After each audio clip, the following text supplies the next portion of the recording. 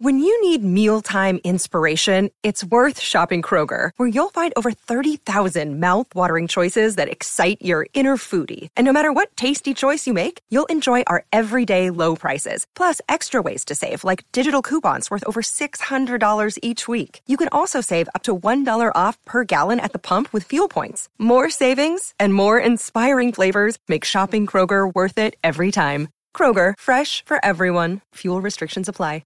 Another day is here, and you're ready for it. What to wear? Check. Breakfast, lunch, and dinner? Check. Planning for what's next and how to save for it? That's where Bank of America can help. For your financial to-dos, Bank of America has experts ready to help get you closer to your goals. Get started at one of our local financial centers or 24/7 in our mobile banking app. Find a location near you at bankofamerica.com/talktous. What would you like the power to do? Mobile banking requires downloading the app and is only available for select devices. Message and data rates may apply. Bank of America N.A., member FDIC.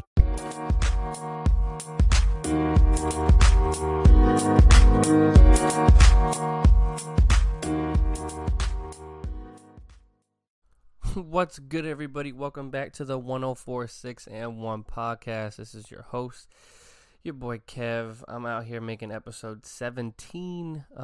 First and foremost, I wanted to apologize. I was supposed to come out and make episode 17 this past weekend. I got tied up in a couple of other things between recording an episode with Kyle for his podcast. Shout out to the Home Field Podcast. If you're not already following, go through and, give it a follow, give it a shout, give it a listen. Great. Available on all Anchor streaming sites, just not streaming sites, but all streaming platforms like mine. I believe it's also Spotify, Apple Music, and so on and so forth. Give it a listen if you already haven't. I was recording an episode with Kyle, and then, between watching some other sporting events like the Gator game and then, spending time with the missus and whatnot, I don't know. Priorities got a little mixed up, and I do apologize for that. I know I said I was going to. I was actually going to talk about the MVP conversation. I know it's early, and by MVP I mean in reference to the NFL. I was going to try to do some pre-quarter MVP voting roundups, and then I saw Sunday's matchups and Sunday's games, which is what I'm going to get into right away. And I wasn't exactly too keen on some of the ones that I was going to talk about. So I'm just going to kind of dive right into the matchups of this past weekend, and I'm going to start backwards. I was talking to Kyle, obviously, and we were recording our episode, and we got in pretty decent depth in regards to the Chiefs and the Ravens game. I made a terrible prediction, and I'm actually thankful that Kyle wasn't able to post the episode. Unfortunately, there were some technical difficulties with the audio, so that episode is therefore postponed. We are planned to record tomorrow, so stay tuned for that. I'll make sure to link that in the bio as well and make sure that you guys are all aware. But like I was saying, we kind of prepped for that game. We really talked, and I was really keen on the Ravens coming in there and really shutting the Chiefs down. And I don't mean shutting them out. I mean just, putting the beat on them, putting some pressure on them, with the Chiefs struggling against the Chargers the week prior and Patty having to bring everybody back and then them winning the game. And with that game-winning field goal, I really thought that Lamar and company were going to be ready to take on that role and give the Chiefs a run for their money. And little did I know, I actually had it reversed. The Chiefs ended up winning 34-20. I mean, the things that Patrick Mahomes was doing was just unnecessary. 21 second quarter points. Patrick Mahomes ended with 4 touchdowns in the air and 1 on the ground. And the Ravens pretty much shut down the running game for the Chiefs. And I mean, Edwards-Helaire had 20 carries for 64 yards, no TDs. Patty had the only touchdown, which was a quarterback scramble at the goal line. But, Patrick diced them up. Baltimore tried to run zone. Baltimore tried to blitz. Baltimore tried man. I can't really explain. Watching this man play football is something that I can't really put into words. And mind you, I know I always get into depth in terms of plays and skill set and whatnot. But if we're really looking into this, right? In my generation, I grew up watching Tom Brady, Peyton Manning, Drew Brees, the tail end, the middle to tail end of Brett Favre's career. And I was a little too young, but Dan Marino, I was at the end of his. But I've seen some greats. And I've seen the literal greatest play football. And then you watch Patrick Mahomes do the things that he does, and it's obviously we know football is an actual game, but it takes such skill, precision, and physical presence, and, the mindset to go out there and do the things that he's doing, the greats couldn't do it. I mean, obviously you saw flashes of, Brett Favre rolling out of the pocket and throwing it 70 yards down the field. Now, was it going to be completely accurate? I would say 6 out of 10 times, maybe. But that's why Brett Favre is the all-time interception leader in the NFL, because he was a gamble man. But this guy, Pat Mahomes, if he's pressured out of the pocket, if he's got to roll out for any type of play set, if he has to get that ball out of his hands and someone's open downfield, 30, 40, 50, even 60 yards, Pat gets there without really trying. It looks like it's effortless. Obviously, we know it's not. But, I mean, there was a specific play where he just rolled out and he found Hardman for a 49-yard strike rolling right, and he just flicked that shit. And it was perfect. And, I mean, he was getting blitzed from the middle linebacker and the corner position, and, I mean, like, he found a way to get out of there. The running back picked up the blitz for one, but Pat had to kind of roll out and make a shifty play just to give him enough time, a split second, to get that toss, and it was a dime. Patrick he's got the arm strength, he's got the accuracy, he's got the vision, he's got the team around him. And, with a game like this, I know it's only week 3. I truly and honestly understand. But a game like this against his only competition, to most analysts, to most sports professionals, being the Ravens, and them handedly taking them out for the majority of that game, you can't say anything, man. I mean, this guy's just a freak of nature. I mean, obviously no human being is worth $500 million to play a game. But, I mean, like, you went and paid this man $454 million over the next 10 years, and he puts up numbers like this. The Kansas City Chiefs front office is looking around like, obviously we went out there and made the right decision. Like, obviously we didn't. We went and, signed the right guy. And on the defensive side, Chris Jones, 2 sacks. Overall, as a team, I think they had 5. What is it? I got 2 from Chris. I got 1 from Neiman, 1 from Clark, so 4. But, I mean, they were just all in Lamar's face yesterday. And Lamar is obviously one of the fastest players in the NFL at all positions. And they were just getting to him and getting to him and getting to him. And it's like people said. I know for a fact a lot of people have agreed with me, and a lot of people haven't.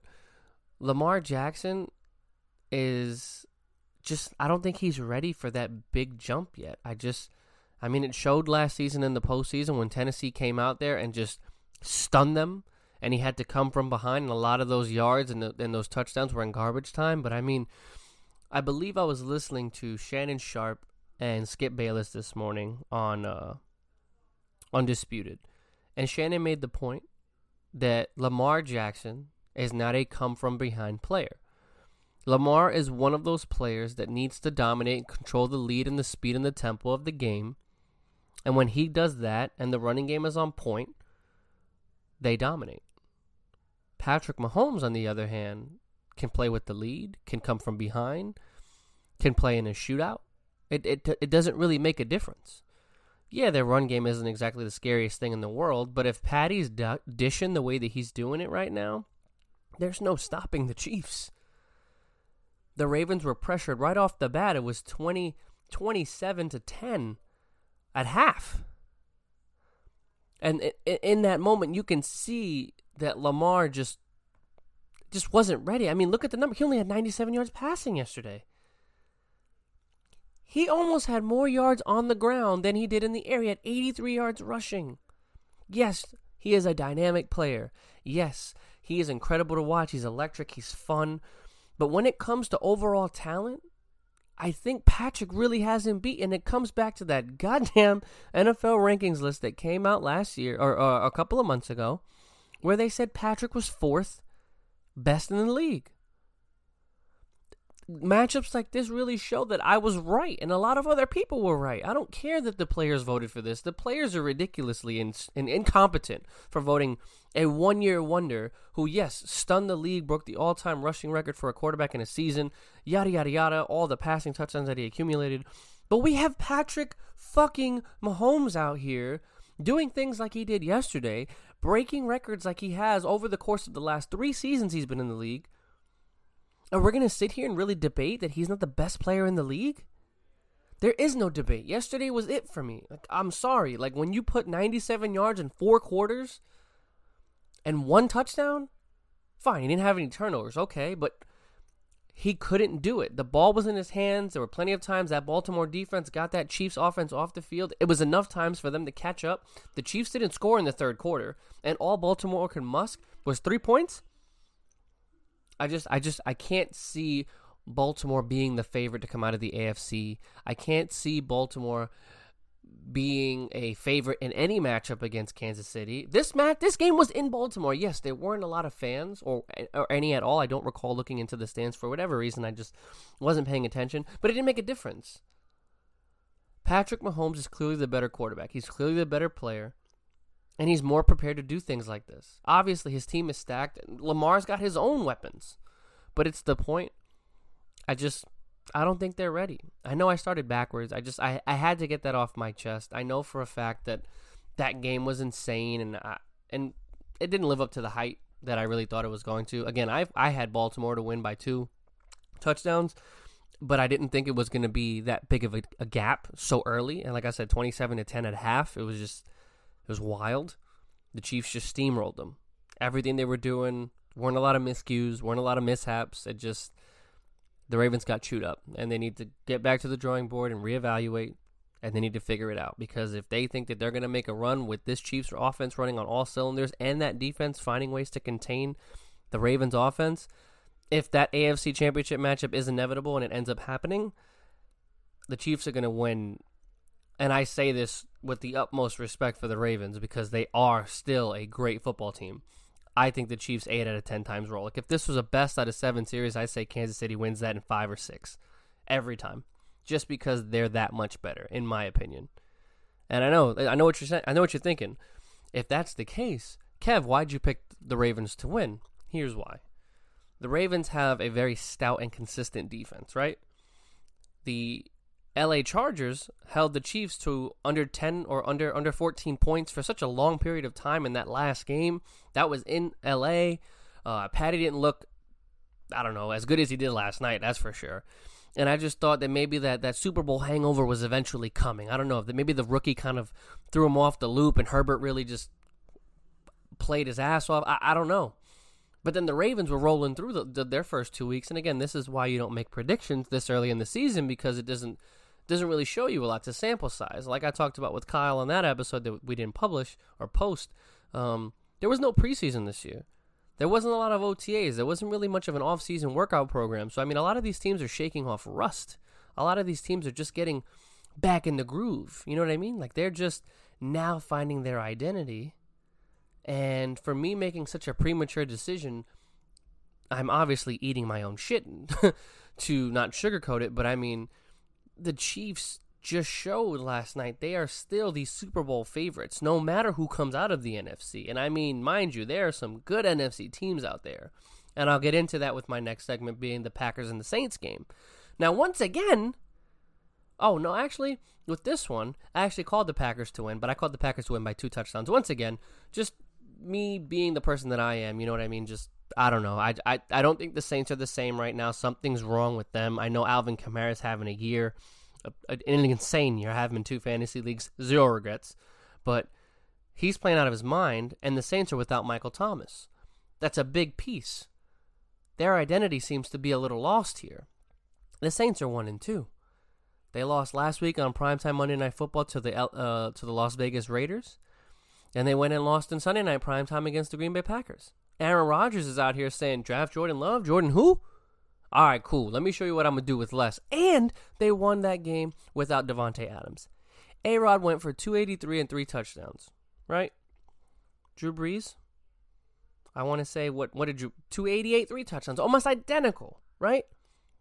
Something's wrong. They're not consistent enough. There's just something that is not clicking in their head. Something's a little, I don't know. The Saints don't look like the Saints that we all predicted to come out of the NFC South the way that I did. Yes, Tampa is there, but I don't know. I saw Drew Brees coming out of that and going to the NFC Championship without hesitation. Excuse me. And again, it's still only week 3, going into week 4 now. But still, it's scary to see a fan favorite, not a personal favorite. I'm not a Saints fan. Shout out to Shay. But it is scary to see somebody that has not declined in the later years of his career, and then suddenly just not play up to par. And again, it just, the man only had 7 incompletions, so it wasn't that Drew isn't playing efficiently. He's not really making those big plays downfield, those electrifying reads, you know what I mean? He's doing a lot of checkdowns to Alvin, and I mean, that could be in credit to Green Bay's defense, that could be in credit to the Raiders' defense last week. I don't really know, but it's really difficult to put into words what I'm really trying to say here. I feel like the Saints aren't the same team that we all thought they'd be, and Green Bay is just coming out here and stunning the world, with Aaron obviously having the offseason that he did, with the Packers going out and drafting a backup quarterback out of Utah State in Jordan Love with their first-round pick.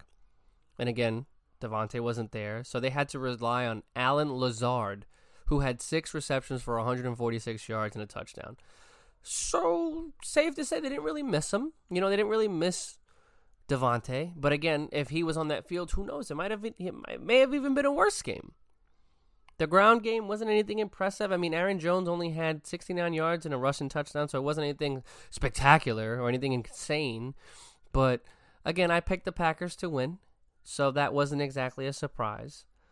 The Buccaneers are doing what they were supposed to do. They steamrolled the Broncos 28-10. I have Mike Evans in fantasy. 2 receptions, 2 yards, 2 touchdowns, very efficient, and so on and so forth. So the Buccaneers are, clicking, but, again, a dominant team going against a very unfound team. Drew Lock's not there. Cortland Sutton's not there. So that team is kind of coming into its own. Phillip Lindsay's not there. Melvin Gordon is So I don't know what's going on in Denver. John Elway's got a lot to figure out. I'm pretty sure his backup, Driscoll, I don't know if he got knocked out of the game or pulled, but they ended up putting in another quarterback that I'm not aware of, and I think that same quarterback is starting in week 4. So Drew Lock needs to get healthy, and they need to figure out how to utilize Jerry Jeudy, because you don't go out and draft Jeudy and then have garbage throwing to him. The Lions and Cardinals game, Kyler Murray was going to be one of my sleeper MVP picks, and then he went out there and he struggled. He threw 3 interceptions to a Detroit Lions defense that isn't exactly known to create turnovers, but for whatever reason, he wasn't seeing the field very well. Mind you, I have Kyler Murray in fantasy. I know I say that a lot, and it's funny because I'm going through these games and I have quite a bit of players on these teams. And Kyler, although talented with his feet, had that crazy rushing touchdown in the left side quarter in the end zone. That was insane. He went for 270 and 2 touchdowns, and it didn't wow me. I think that they should have dominated this Detroit defense, knowing that Detroit was 0-2. They were home in Arizona, and I don't know if they underestimated them. I don't know if they downplayed them. Matthew Stafford, a very efficient game for 270, 2 touchdowns, some turnovers. Adrian Peterson getting a big bulk of the load here. Very shocking. I don't know if Swift is hurt. One of their lottery picks. One of their rookie draft picks.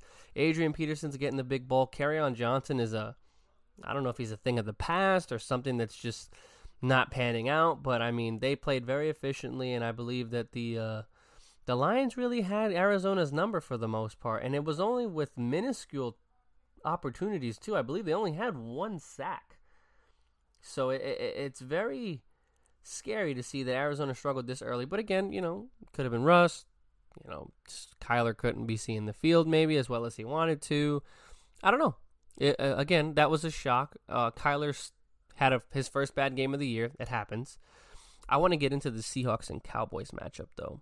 Russell Wilson, right behind Patrick Mahomes, is playing lights fucking out.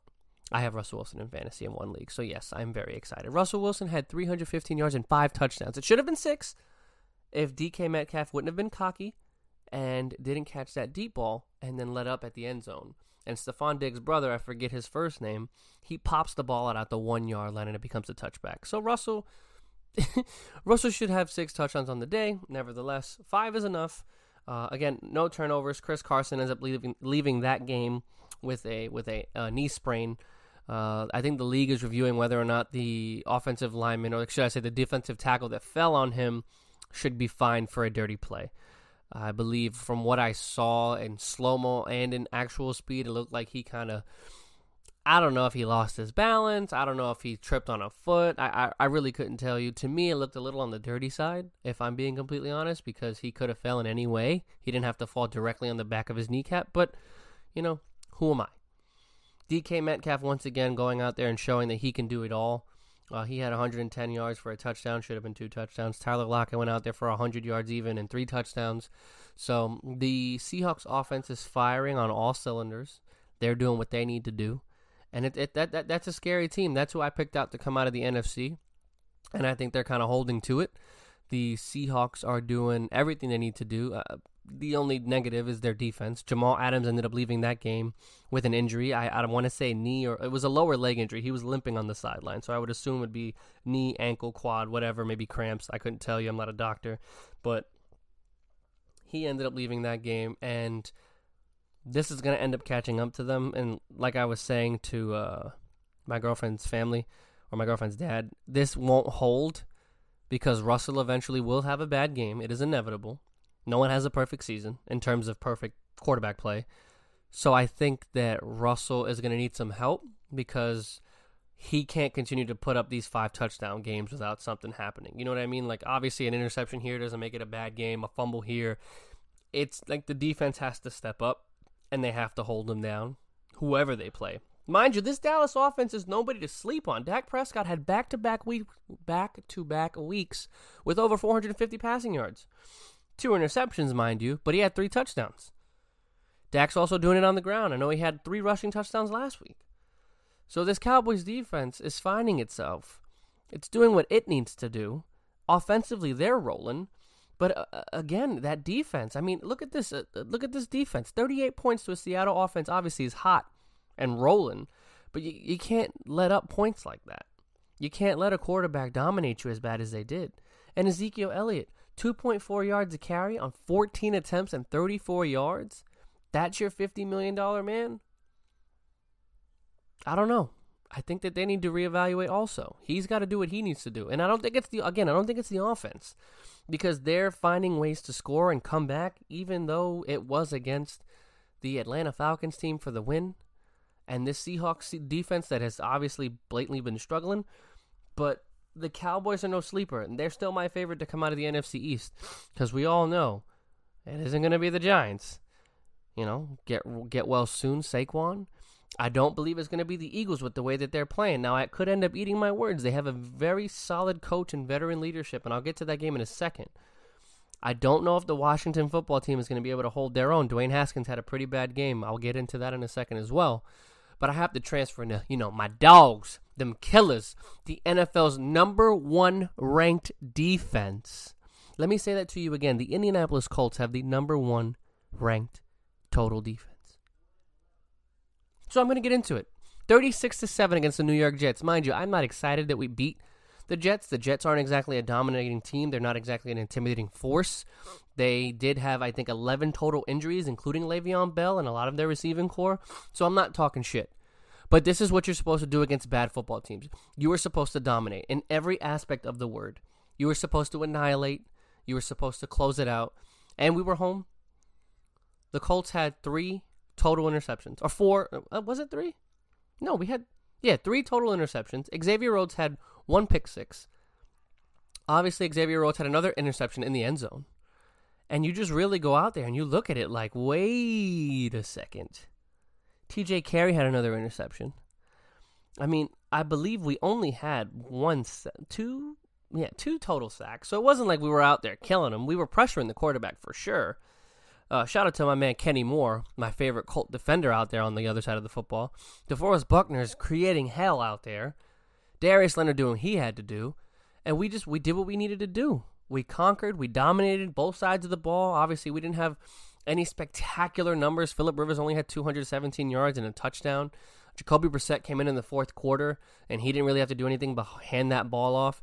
Jonathan Taylor, only 59 yards. Jordan Wilkins, 39 yards. But the entire team as a whole did very well, very solid. We do a lot of checkdowns due to our inconsistency at the wide receiver core. T.Y. Hilton, only 52 yards on Sunday.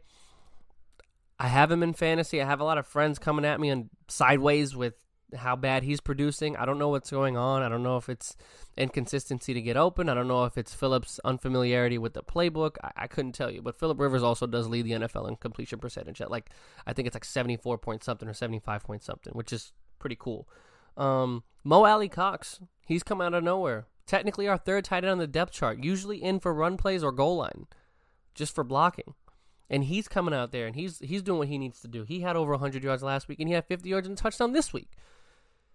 Michael Pittman Jr. unfortunately ended up having lower leg surgery early this morning, and he's doing okay, but his return is to be determined, his return to the field. Paris Campbell is opting in to have surgery. There's no timetable for his return. So at the receiving core, we are looking very, very, very thin. We obviously are getting Trey Burton back this week, hopefully, against his former team in the Chicago Bears. And then we obviously have Jack Doyle. I don't believe he had any targets yesterday. I have him in fantasy. He got me a fat donut in 2 leagues. So I don't know how we're doing these things, but when a defense is doing what it needs to do, and I believe we scored a total of 18 points yesterday because we had a safety thanks to Justin Houston, and we had 2 pick sixes. So I mean, we're doing what we need to do. You know, we dominated a weak team, and we're 2-1 in the division. So I'm excited. A lot to look forward to, but again, offense needs to figure out what's going on because when we play better opponents, we're not going to dominate that well defensively as well. I'm going to not really get into the Panthers game. I'm not going to get into the Titans game. I don't really care for the Browns game or the Steelers game. I want to skip ahead, right? No disrespect to any of those teams. It's just I don't really care for them. You know what I mean? Like, I'm not trying to have a full NFL coverage or a full NFL recap just because, 1, I don't want to go 2 hours every episode, and 2, I'm not trying to make a podcast to do what ESPN already does. I'm trying to find points and games that were interesting to me that I want to point out to others. So I'm diving into this Bills-Rams game that ended up becoming a shootout late in the fourth quarter, and the Bills held on to win 35-32. This high-powered Rams offense ended up coming back from a big deficit, and they ended up scoring 14 points in the third and 15 points in the fourth to cut it to 3. And Buffalo scores pretty much as time expires. Jared Goff, 321, 2 touchdowns and a pick. Darrell Henderson, their third-string running back, looked to go and have a great game. He had 114 yards on the ground and a touchdown. I mean, Cooper Kupp is showing that he's worth every penny. He went out there and he had 9 receptions for 107 yards and a TD. But, I mean, what I'm really trying to get into is this St. Louis. I have the habit. I'm so sorry to call them the St. Louis Rams. This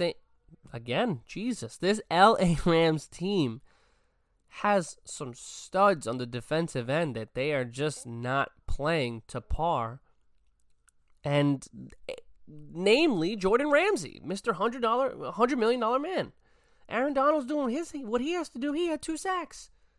What more do you want from a defensive tackle that lines up all over the field or lines up all over the line and plays almost every snap? You know what I mean? Like, what are we doing here? I don't even see Jalen had 1 tackle.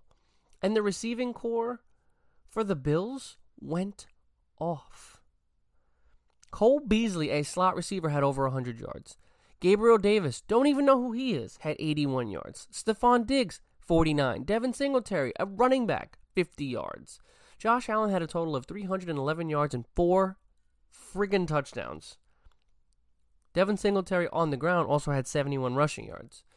So the Rams defense, once again, these high-powered, high-offensive, efficient teams in the NFL, the Packers, the Rams, the Saints, are all the Seahawks, the Cowboys, are showing that if this league is going to be nothing but shootouts, it furthers my point that I've always said, defense wins championships. And if we're going to continue to come out here and dominate the ball and score 30-plus points a game, it's going to be a matter of who's going to lock up, who's going to create a turnover, who's going to create a play on the other side of the football. Now, the Bills are a very surprising team for me to show that they're out here and they're 3-0 and they lead the AFC East. Obviously, the Patriots are 2-1 right behind them, but for Bills Mafia to be leading the division and handedly the way that they are and efficiently on offense like they are, we all thought the defense was going to carry them. Oh, not we all. I thought the defense was going to carry them to maybe a 10-6 record, 9-7. On a good note, if Josh Allen were to play the way he's playing right now, again, I didn't expect it, but I said on the off chance, maybe 11-5. I also don't know their schedule in depth, but to see them come out here and do what they did to the Rams, nail biter all the way through. Watch out, man. Josh Allen's proven a lot of people wrong, including myself. So that Bills team is no joke. That defense will figure it out. They have too many dominating players, and they will, again, with the rust getting shaken off and the consistency of the teams, we'll see what happens. Unfortunately, shout out to my man Garvey, the Falcons blew another lead, but this is what's interesting about this game.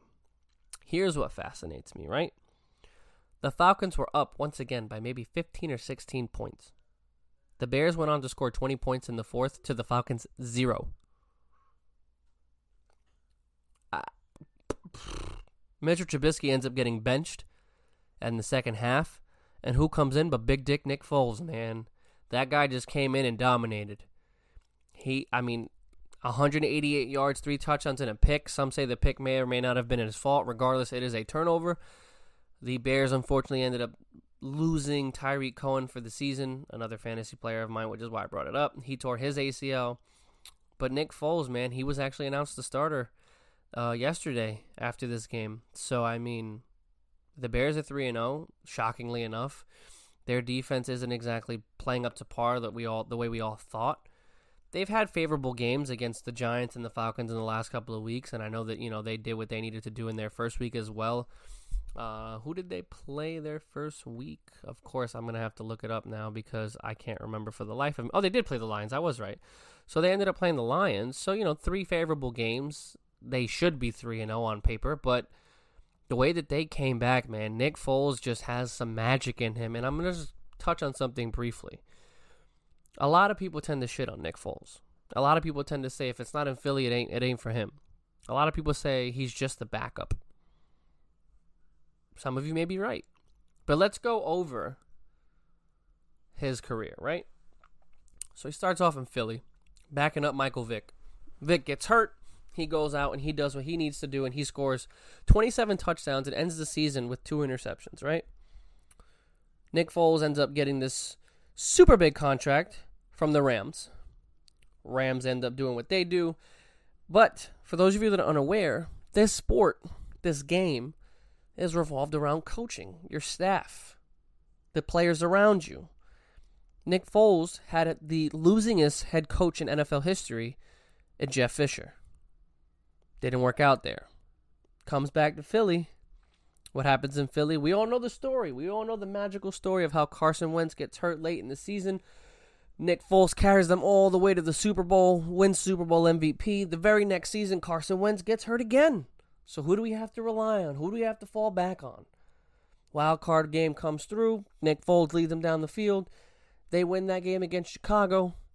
Alshon Jeffrey drops a pass against the Saints. Who's to say the Eagles don't go back to the Super Bowl that year? So Nick does the smart thing. Philly does not re-sign him. They don't opt in to pay him the money that he wants. He becomes a free agent. Jacksonville pays him a massive contract. Rightfully earned. Both times Nick Foles got paid was because he deserved it. Was it in a Philadelphia system? Absolutely. But it was in an efficient system. The Chip Kelly system, for whatever reason, worked for him, and he succeeded. He cashed in on a payday to go to the Rams. This is back when they were in St. Louis. Didn't pan out between injury and Jeff Fisher's horrible play calling, and there's just that dumpster fire of a Rams team back when they were just consistently horrible. And then you go right into the second stint with Philly, man, and he just dominated. Once again, I don't know if it's Philly itself or maybe Doug Peterson and Chip Kelly have something in common. Obviously, they don't. Didn't work out in Jacksonville, breaks his collarbone, I believe, week 1, comes back, just doesn't play up to par, and he gets taken over by Gardner Minshew, who is currently still the starter in Jacksonville. He gets traded this offseason to the Bears. Mitchell Trubisky is obviously having the struggles that he has. Chicago doesn't pick up his 5th-year rookie option, and Nick Foles is in the quarterback room now, breathing down his neck. Mitchell is having a surprisingly decent season. We all thought he was going to flop pretty early. Mind you, he's not playing phenomenal. He's not playing terrible, but, I guess he made enough mistakes in the Atlanta game for the coaching staff to say, get up out of here. Let's give the big guy a shot. And he dominated. I don't know if Nagy's system's going to work for him. I don't know if Nick Foles is going to be able to dominate on a week-to-week basis, but I am a firm believer in the fact that the man deserves an opportunity. Now, if he goes out there and stinks it up, maybe it truly is only meant for him to be successful in Philly. Maybe Matt Nagy isn't a coach for him. Maybe he falls into that category of 3 bad coaches that aren't in Philly. I don't know. But when you have a Super Bowl MVP in your quarterback room and you have a kid that was way high, like way overdrafted, I mean, for him to be the number 2 overall pick over the quarterback class, in which I've repeatedly discussed was too stacked for 1 year at North Carolina, I don't know, man. I genuinely think the guy deserves a shot. So, with that being said, I'm moving on to the next one, guys, because it frustrates me that people are really shitting on the guy. Patriots Raiders, I called it. I said it. Pats were going to end up dominating that game. I know they were going to be upset losing a nail biter the week prior to the Seahawks, and they went out there and did their thing, 36-20. So not a big shock there. The Philadelphia Eagles, they are, how do I say this? They're a very intriguing team. Again, I watched that entire game throughout its integrity, and Carson Wentz, I don't know, man. If you hear this, which you won't, but if you do, you got to find a way to wake up, man. You really, really, really have to find a way to wake up, because my girlfriend's family's getting really pissed off, man. You are missing throws.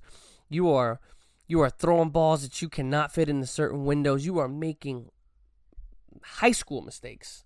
Just blatant. I'm being honest. Like, you just look terrible. Miles Sanders is doing his job, and he's working with a dilapidated offensive line, and he's finding ways to make things happen. Look at this. He's averaging over 5 yards a carry last game, and he had 95 yards. Carson Wentz has 47 pass attempts. And I want to say a good handful, 6 or 7 maybe even, were just overthrows or just missed targets. One interception, he had Zach Ertz man-to-man, and he threw it inside shoulder instead of a back shoulder. And Zach was on the outside, so I don't know what he thought he was looking at. Their receiving core is just banged up. Their best receiver last game was Greg Ward, a practice squad player, a former quarterback at the University of Houston. Again, I like Greg Ward because I saw what he could do last year, and I saw a lot of his tape from the practice squad. And he's good, he's speedy, he's got hands, he's efficient. I like him. They lose Dallas Goedert early in the game. He ends up fracturing his ankle, so he's out for a few weeks. Zach Ertz is doing everything by himself, but we all know he's going to get doubled because he's probably the most dominant player on the offensive side of the ball. Deshaun Jackson pulls a hammy. I laugh about that, not at him. I laugh at the situation because me and Isabel's family were kind of laughing back-to-back weeks of saying, damn, he's made 2 consecutive weeks without an injury. Is it ever going to happen? And, of course, it ends up being the same injury that he's had his whole career, which is the hammy. Deshaun Jackson pulls his hamstring legitimately at least a minimum of twice a year. So, wasn't a big shock. John Hightower, don't know who he is. Deontay Burnett, again, I don't know who he is. Richard Rodgers, which is the tight end that Aaron Rodgers threw that miracle Hail Mary touchdown against Detroit late in one of those Sunday night games. That's the guy that brought the ball down. Yeah, that guy. He's on the team too. So, I mean, if you leave the first 2 receivers, like I said, Greg Ward had 72 yards, Zach had 70, and the next best receiver was Deontay Burnett with 19 yards, we got a problem. That it's not the defense. It truthfully and honestly is not the defense. They played a rookie quarterback in Joe Burrow, who I give, once again, phenomenal credit to. He did have a fumble, but that's because, he was getting pressured all day long. But again, no interception, 312 yards, 2 touchdowns. Joe Mixon is just not getting any form of anything going because that offensive line is atrocious. 2.9 yards per carry on 17 touches and 49 yards. It's not working for him. Tyler Boyd is going out there and showing that he's probably the best offensive player on that team. AJ Green might just be a shell of himself. That, or they might just be putting the best corners on each team. Obviously, we know Darius Slay locked him up for 36 total yards. Darius Slay is probably one of the best cornerbacks in football, and I think people need to start respecting him. But let's get back to that Philly defense, man. Let's not forget, they got Brandon Graham, Derek Barnett, Jalen Mills, Fletcher Cox, Malik Jackson, Darius Slay. They have a stud-filled defense, and they sacked Joe Burrow 8 times. So it's not because the defense isn't doing what they need to do. It's the fact that Carson Wentz is just playing like a bum. 225, a touchdown, and 2 picks. Again, just a bum. They tied the Cincinnati Bengals, one of the worst teams in the league. And the Eagles are so much better than that.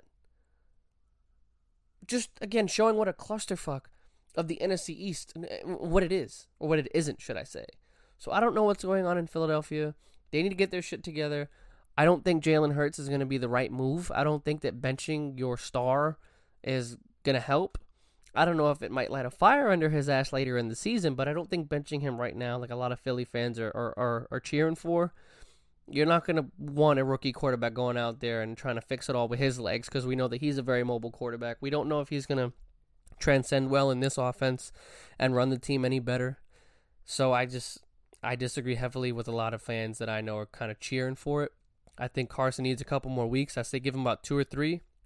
But if he continues to throw these interceptions and have these turnovers, it might be time to pass the reins and maybe look for a suitable trade location for Carson, because they got to pay him a lot of money in the next 2 to 3 years. And if he's going to play like this, then Philly might have to look elsewhere, man.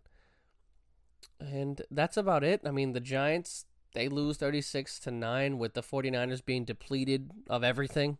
So that just goes to show the dumpster fire that's in New York. I have no idea what's going on there, to be honest. No disrespect again. I don't really care. So y'all got to figure that out as them being the hometown team. The Dolphins ended up beating the Jaguars on Thursday night handedly, 31-13. Ryan Fitzpatrick becomes the first player to beat the same team on 6 different teams. Yes, he beat the Jaguars as a Bengal, a Bill, a Texan, a Dolphin, a Jet, and a Titan. Yes, I looked that all up off my head, all off the top of the dome, guys, because, you know, that's what I do. But, I mean, that's your Week 3 recap, guys. I'm happy to have football back. I'm ecstatic. I love going over these stat lines. I love going over these games. It is so much fun to talk about it with you guys. Obviously, you know, I'm not really getting feedback back because I'm talking to myself. But to be able to educate anybody that I can, or, you know, give somebody a little bit of insight on a game that I thought was special, was just so much fun. Actually, some breaking news a couple of hours ago. The Titans and the Minnesota Vikings are canceling practice for the week. There were some positive test results in Tennessee's locker room, and the NFL is still planning to have that game play out on Sunday, but with no practice and no access to team facilities. So I don't want to say I told everybody so, but I kind of called Week 3 or Week 4 in one of my early episodes. So far I'm right. I don't know if it's going to go all the way through and, you know, cause games to be canceled. But, you know, the NFL's been pretty safe and pretty careful of how they're going about things. So I don't know. Yeah, that's going to be a very concerning thing to want to monitor for the rest of the league's sake. Because, I mean, if they end up canceling one game, who's to say that, you know, someone else doesn't get sick somewhere else, you know, because they are still traveling in the air. They are still going home. They are still practicing and living their lives, obviously, with safety precautions. But, I mean, like, as long as they're flying and traveling, there are possibilities all over the place. So this is just step 1 of many. And speaking of step 1, or should I say steps, we are at the final conclusion of the NBA season. It has been a long time coming. It has definitely been a weird season, with the season getting canned all the way, or, you know, halfway through, or a little bit more than halfway through. And the finals matchup that I know everybody predicted, I'm saying that sarcastically, the Los Angeles Lakers versus the Miami Heat. The 1 seed in the West versus the 5 seed in the East. The Heat ended up winning that series in 6. Called it. The Lakers ended up winning their series in 5. I said 5 or 6.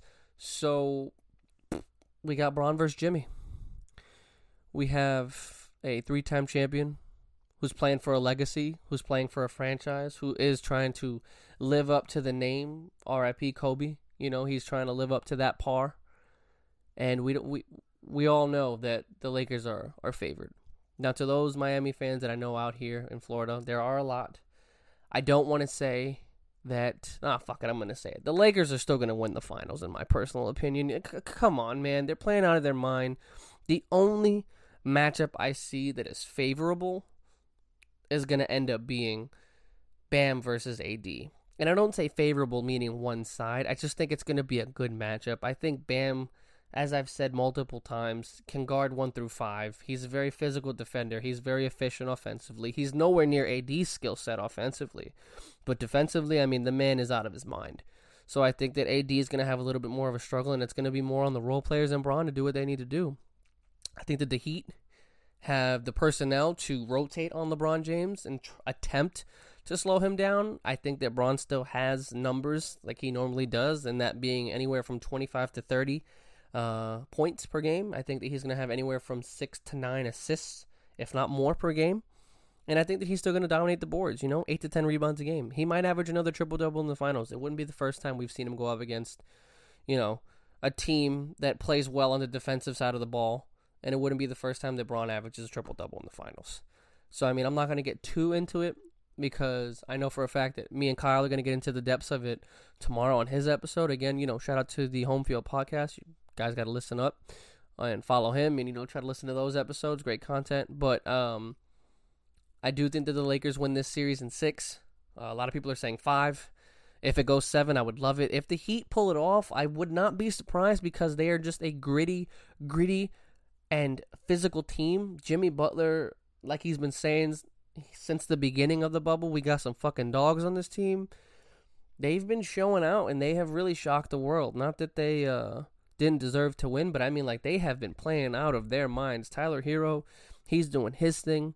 You know what I mean? Like Duncan Robinson, Bam Adebayo, those role players are doing what they need to do. Goran Dragic, the unsung hero on that damn fucking team, he's balling out. But I mean, I just, I'd be happy if either of them won. I really genuinely want to see the Lakers hang up a banner just because of the passing of Kobe. I think it would be a beautiful gesture to show, like they won it for him. They did it for him. I want to see AD get a ring. I really want to see Danny Green get a ring, or should I say another ring, because, he did go to UNC. I would love to see JaVale McGee get a ring. Dwight Howard finally get a ring after everything he's been through. But if the Heat win, and Jimmy Butler, in his first year, comes out of left field, stuns the greatest team in the NBA, and the Lakers are the second greatest, depending on who you talk to. After the Bucks lose to the second round, the Lakers are the greatest team in the league right now, and he goes out there and wins. I think that Jimmy Butler automatically jumps on that spectrum of one of the best leaders in basketball, if not in sports, and I say that confidently.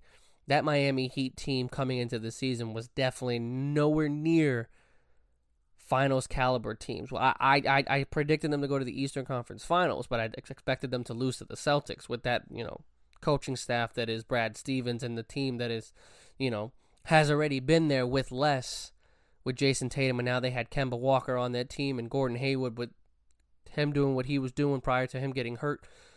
So I don't think anybody saw them going to the finals, in my personal opinion. Again, there's no disrespect. I wasn't expecting it.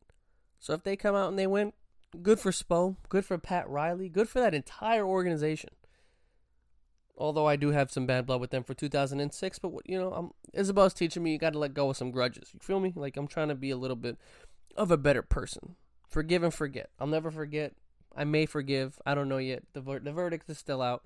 But we're going to talk about one final thing here. And it's probably something that I'm going to get emotionally frustrated with because we are a mere 8 minutes away from the New York Yankees wild card debut. The MLB postseason begins today, and the Yankees are playing the Cleveland Indians. Probably the hottest team in baseball, going 8-2 in their last 10 and having 4 walk-off wins in a row in the last week. The Yankees, on the opposite side of the spectrum, have gone 2-8 and have, how do I put this, have been sucking lately. From a 10-game win streak to a 2-8 game fucking skid. Pitching staff looking like garbage. Offense looking like it can't get together. I'm nervous. I'm scared and I'm nervous. I'm sorry I'm so silent here. It's just a matter of I'm looking at this lineup right now and I'm already aggravated because I didn't even notice Clint Frazier isn't even in the fucking lineup today. And they have Brett Gardner in left.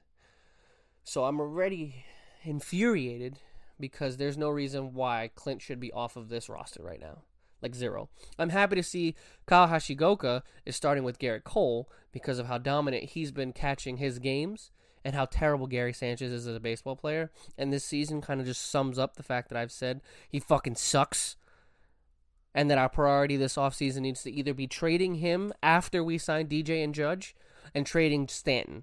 Because I'm tired of the nonsense. And I'm not even going to get into that again because my blood's already boiling. So it's a 3-game series. Cleveland being the 4 seed. The Yankees being the 5.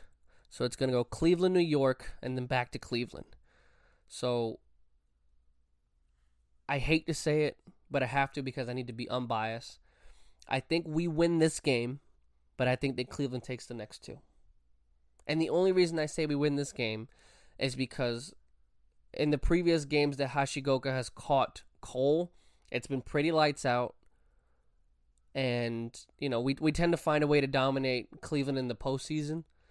But, I mean, this Cleveland team is not the same. Their starting pitcher is actually competing for the Cy Young in Shane Bieber. He's dominated and he leads almost every MLB category for pitching. WHIP, ERA, strikeouts, wins. I think wins. I could be wrong. Shout out to Jake Dunbar for being the true and only Cleveland Indians fan that I know through and through. Frankie Lindor out there, Jose Ramirez, just for a few names out there that everybody's aware of. Those 2 players are my immediate, we need to watch. But, I mean, as a whole, this Cleveland team has, my God, they have been playing out of this world because they are just, they're hot.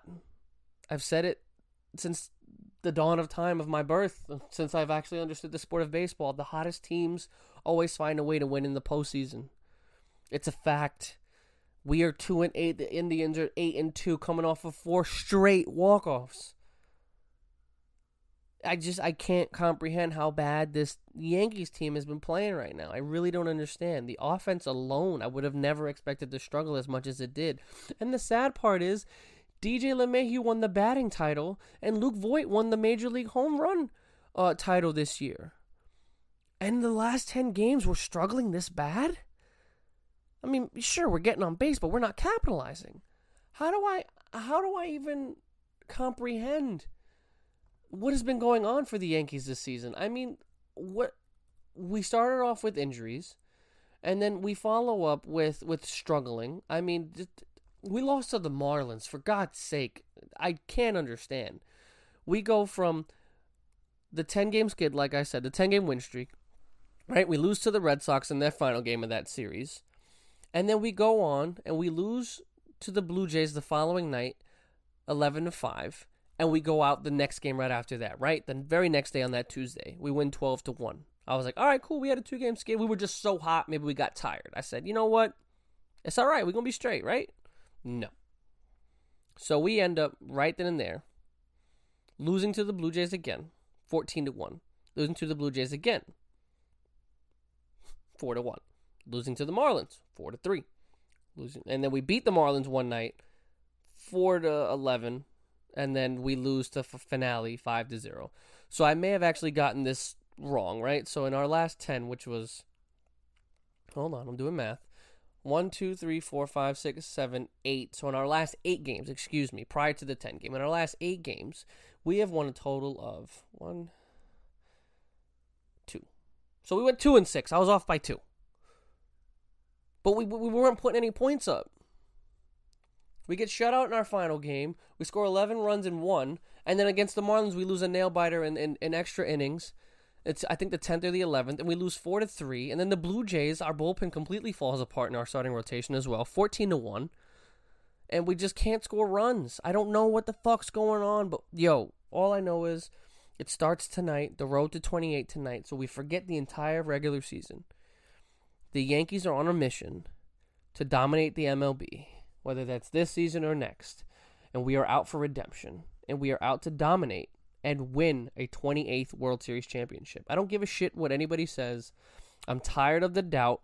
Obviously, I'm doubting us now. And I'm statistically favoring the Indians only because of our recent performance as a neutral sports caster, as someone who's trying to make a living out of this. I'm looking at it objectively. Yes, we may have a better lineup on paper, but over the last 8 games, I genuinely do not see it possible for the Yankees to go and win against the hottest team in baseball going into the postseason. I don't. The only reason I say we win tonight is because of Cole. That's it. Genuinely because of Cole. I don't know if Cole goes 7. I don't know if he goes 8. It really depends how it starts. But it's the point of the matter. I have the Yankees losing this series 2-1, unfortunately. And this offseason we go into it and we just either start fucking cutting heads or we go out there and we dominate this postseason and we carry it all the way through. With this 16-game postseason, who the fuck knows what's going to happen? Or 16 teams, excuse me. But it starts tonight. We don't play no games. We go out there and we give Cole some run support, and hopefully that transcends into the rest of the season. If we can go out there and we can knock out a Cy Young candidate and Shane Bieber, I think that we can dominate the rest of their rotation. I think if Masahiro Tanaka takes the mound, he is a different pitcher in the postseason. I think we'll be fine against Clevenger. No, Clevenger actually got traded. Oh, shit, I forgot about that. So who's next for them? Who's their rotation? I don't even remember. I know it's 3 right-handers. I think it's... oh, my God. What is his name? He's Hispanic. I know that much. I can't remember their pitching. Their pitching staff is what upsets me. Oh, my God. It's going to piss me off. Indians, pitchers. Pitching rotation. There we go. It is... Well, there you go. Carlos Carrasco. So, he's pitching the next game. And we all know he's dominant with his off-speed as well. So, I mean, I don't know, honestly, what's going to happen. I am hoping for the best, like I've said 100 times in this last couple of minutes. But, I mean, we'll see. I'm hoping that the Yankees find a way to hit Bieber tonight. I'm really hoping that our pitching staff can hold up after Cole, but who knows? Because I sure as hell don't. Shout out to the Tampa Bay Lightning for winning the Stanley Cup final against the Dallas Stars in a best of 7. I think they won this series 4-2. So, I mean, the NHL season is now completed. The Rangers have the number 1 pick going into this offseason.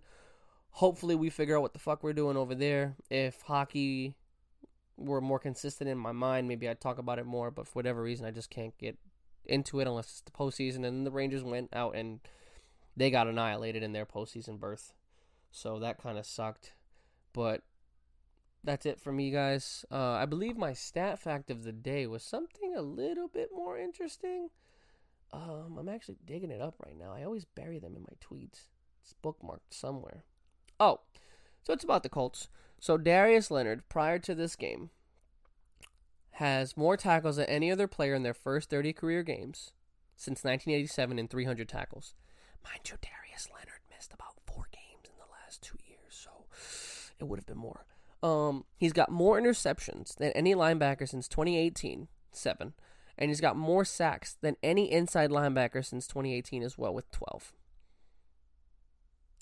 Let that sink and let that really get into your heads as people know how many dominant defensive players there have been in this league over the last 30 years.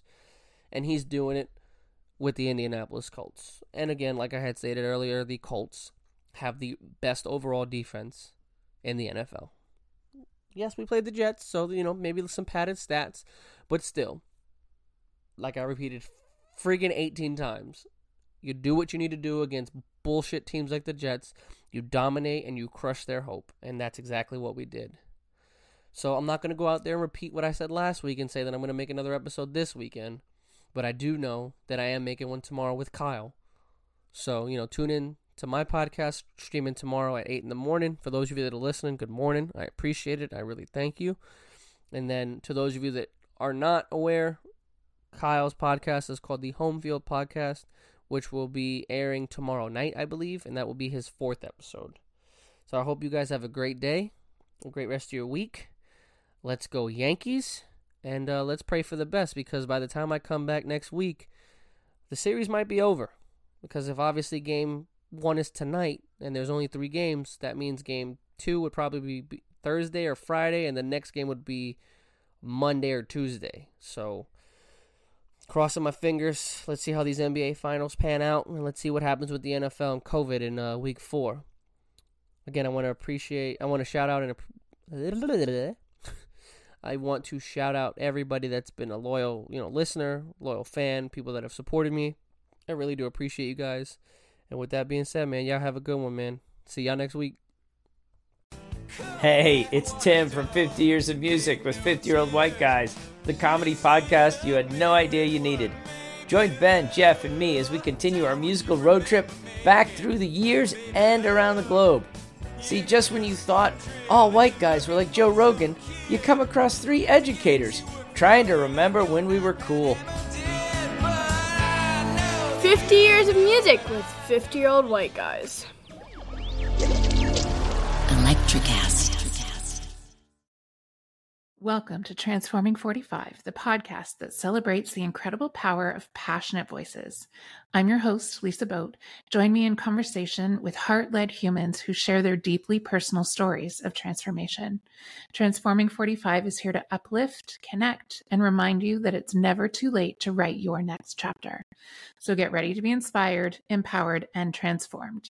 Join me in this community where through powerful storytelling, we heal and reclaim our inherent magic.